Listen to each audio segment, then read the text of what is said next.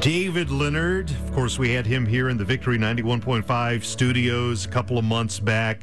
Know Your Heart. And I know that's the reason so many of you have tuned in on this special day. Obviously, during this time, we're normally just playing boatloads of music. And yet today, a time of teaching from Ray Haynes. But yet, we want to know God's heart. We want to know what God is doing in this season, in this time. We want to be men that and women that understand the times in order to know what to do. And Ray, thank you for continuing to teach us. And I just want to turn it back over to you and ask everybody to just say, give me ears to hear. Yeah, indeed. It's the Day of Atonement. Tonight begins the Day of Atonement. In Israel, it's already started. There's 7 hours ahead of us. So, as we begin and to step into the kingdom of God, that is exactly what God's looking for. Well, you know my heart. I want to know your heart. And there's only one way to do that because, there's not verses for what to do on a daily basis. A lot of these situations require that you know God and hear him. You ask Isaiah, you ask for ears of the learned. And what I want to step into, we're going to do 2 more times here, and then we're going to wrap this up.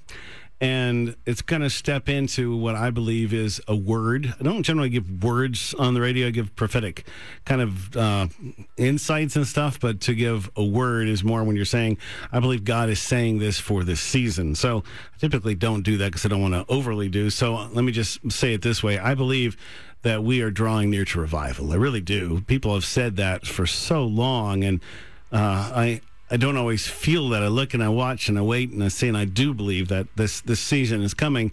And the things that I've been saying are, it's unusual. They're very untypical, but yet they are kind of typical of revival season. So I thought I want to bring these up. So as they start, if it's right, then this starts happening, help you give some context. So, this is called the sword in a donkey's mouth. All right. So unusual vision, perhaps there, right? As the rain and snow come down from heaven and do not return to it without watering the earth and making it bud and flourish, so that it yields seed for the sower and bread for the eater, so is my word that goes out from my mouth. It will not return to me empty, but will accomplish what I desire and achieve the purpose for which I sent it. It's Isaiah 55. I believe God is releasing people specifically in these next few years who are set apart to conquer with the sword of his mouth. Again, we are looking at 5780 this year that we've now begun, and mouth, the pei in the Hebrew letter 80 in number is mouth, and a lot of the total victory and swords and all that, it all has to do with his mouth. So I believe that this is going to be a unique season. Their realm is speaking, and they have specific gifts that give them grace and great success with their mouth. So you're going to see and identify some of these people. I believe they're going to shake the earth in many different ways, but all of it will be using their mouth. And that could, as you would well know, be either really good or really bad. So donkeys were part of this vision. Donkeys are a very significant part of this story. Now, they're mentioned in the Bible 140 times. Bet you didn't even know donkeys were that popular. Abraham and Isaac rode one to Mount Moriah. The sons of Jacob used them on their journey back and forth to Egypt. After Joseph revealed his identity to his brothers, he sent 20 donkeys with them to his father. The Exodus literally begins on a donkey, rode by Moses, holding the rod of God in his hand, along with his wife and sons. Balaam is one of the prime examples because he rode a donkey who received the gift of speech. So I'm just going to say, I really think Balaam and the story surrounding Balaam is huge for the next 10 years, but especially for the next 3. It's one of the things, donkeys, that they were warned not to covet. Samson used a jawbone of a donkey to slay 1,000 men. Again, mouth there. David rode a donkey when he went to play music for Saul when he was tormented by spirits. And of course, Jesus rode a donkey into Jerusalem to fulfill Zechariah's messianic prophecy. All right. So obviously, you don't have to spell it out, but a different name for them is used as an insult for a donkey.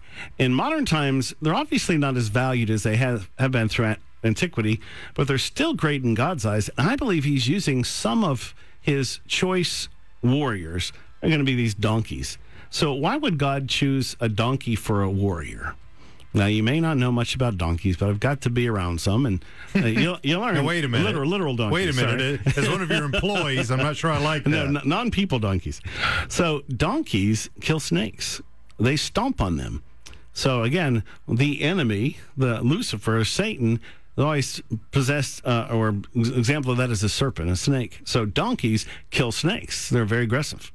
They also calm horses. Horses would be seen as warriors. You ride them into battle, but they need something to calm them. Donkeys do that. Donkeys, are you ready for this? They make great guards for flocks of sheep and goats. They're still used for that. Donkeys can protect against pretty much any single attack an animal. Sheep or goats see this large donkey as protective, and they gather near it if threatened. Donkeys obviously have a pretty good kick. They're territorial animals. They're not necessarily protective of the herd as much as they're protective of their territory and themselves. So I want you to remember that. So if God is raising up these, they're probably not going to be as mindful as a pastor would be. You may think, oh, it's a pastor. No, it's a donkey. Okay, they're loud brayers, so that they're great at warning ranchers, even if an attacker is too much for them.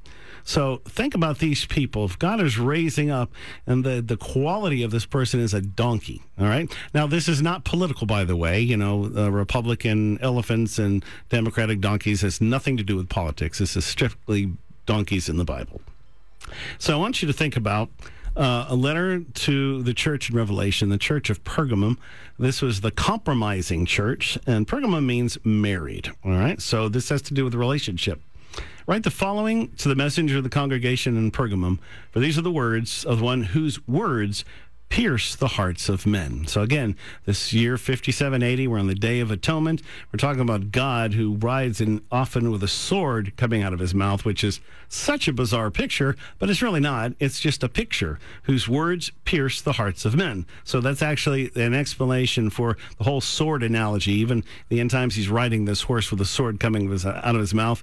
A sword has two sides. One side is to pierce in terms of helping. The other is to correct. So it cuts to kill, and it also cuts to heal. I know where you live, where Satan sits enthroned, yet you still cling faithfully to the power of my name. In other words, you did not deny your faith in me, even in the days of my faithful martyr Antipas, who was executed in your city where Satan lives. Nevertheless, I have a few things against you. There are some among you who hold the teachings of Balaam. He taught the people to turn to idol worship and commit sexual immorality. Furthermore, you have some who hold to the doctrine of the Nicolaitans.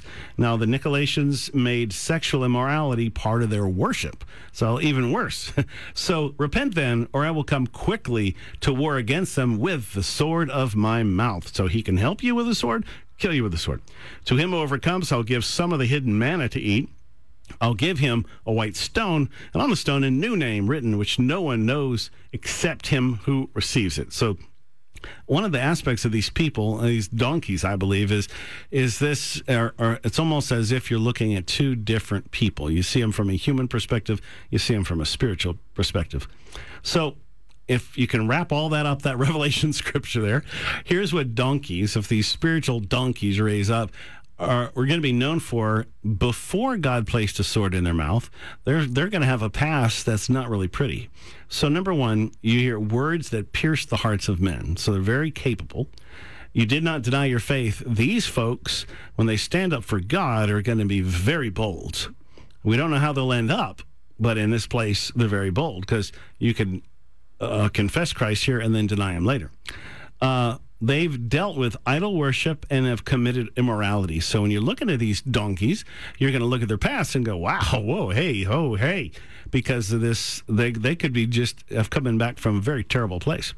When they talked about the story of Balaam here, that's when Israel had just conquered these three really mighty tribes that include many giants. So these are going to be giant killers. They're going to be very effective, not average people.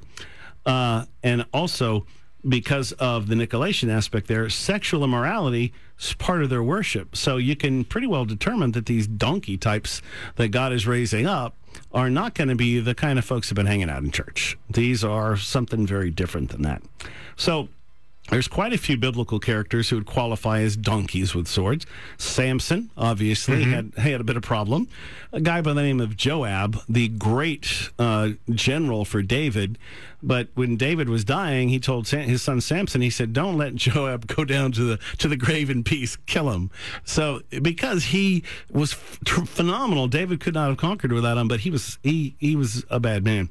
And, of course, David, he obviously had some troubles of his own. So all of them had issues with sexual immorality and violence and all these kind of things, but yet they're great leaders, and when the words came out of their mouth were very powerful. So it takes discernment there. So here's what the Bible says.